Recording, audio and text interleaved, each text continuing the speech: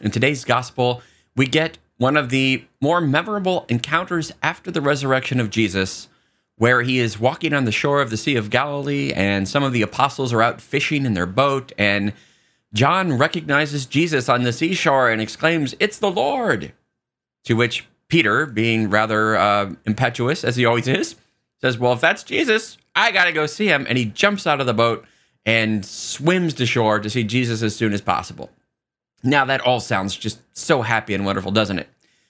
Problem is, well, let's think about the last time that Peter saw Jesus.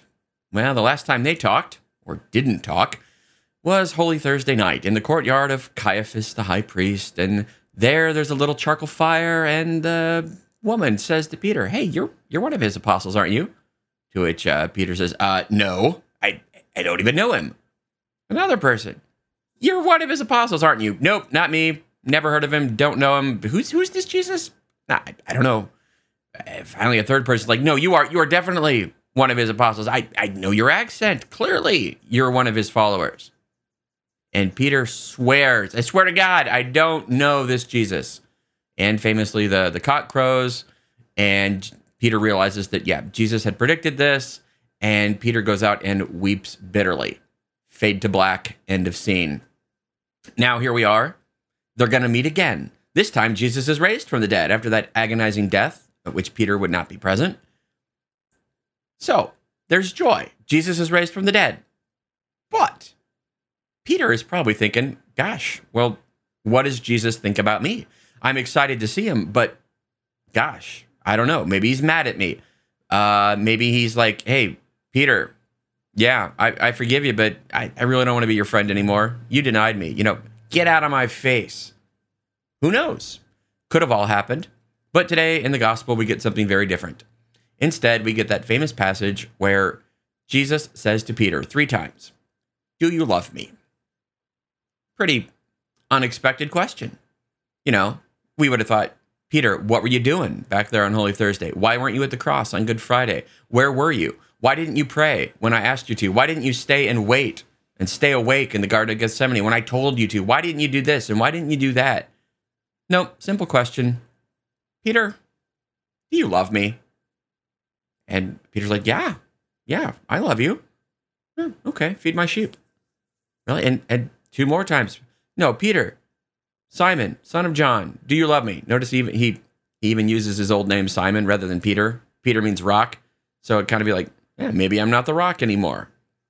Like, no, Jesus, I love you. Yeah. And finally, the 3rd time, "Simon, son of John, do you love me?" And Peter gets upset. He's like, "Yes, you know everything. You know that I love you." So one thing we know for sure, Jesus is not asking Peter because he doesn't know the answer. Jesus knew Simon intimately before he was Peter. Before he called him, he knew what he was made of. He knew that he would deny him. He knew that he would go away. Jesus knew all this when he chose Peter, and still he chose him.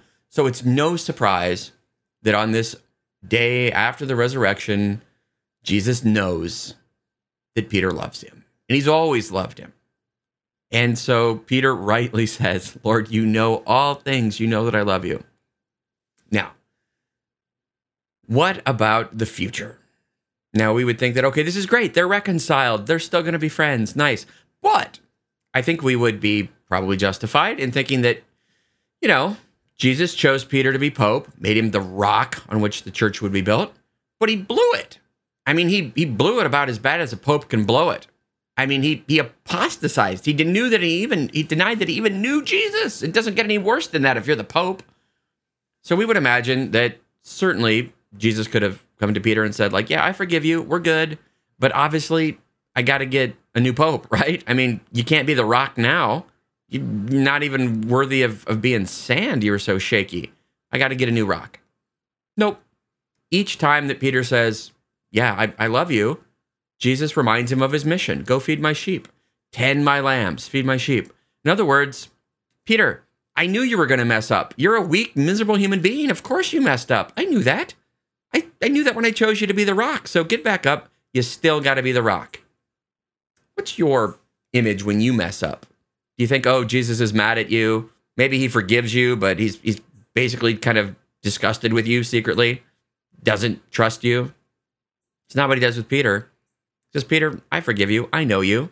So get back up. You're still the rock. I need you to go be Pope. And so he says to all of us, no matter what you've done, no matter how you messed up, Jesus still has a mission for you. He still needs you. He's not going to send you away. He knows that you love him. So, Peter, you're still the rock. And, well, all of you, you're still loved by God. So get back up and keep going today. And God bless you.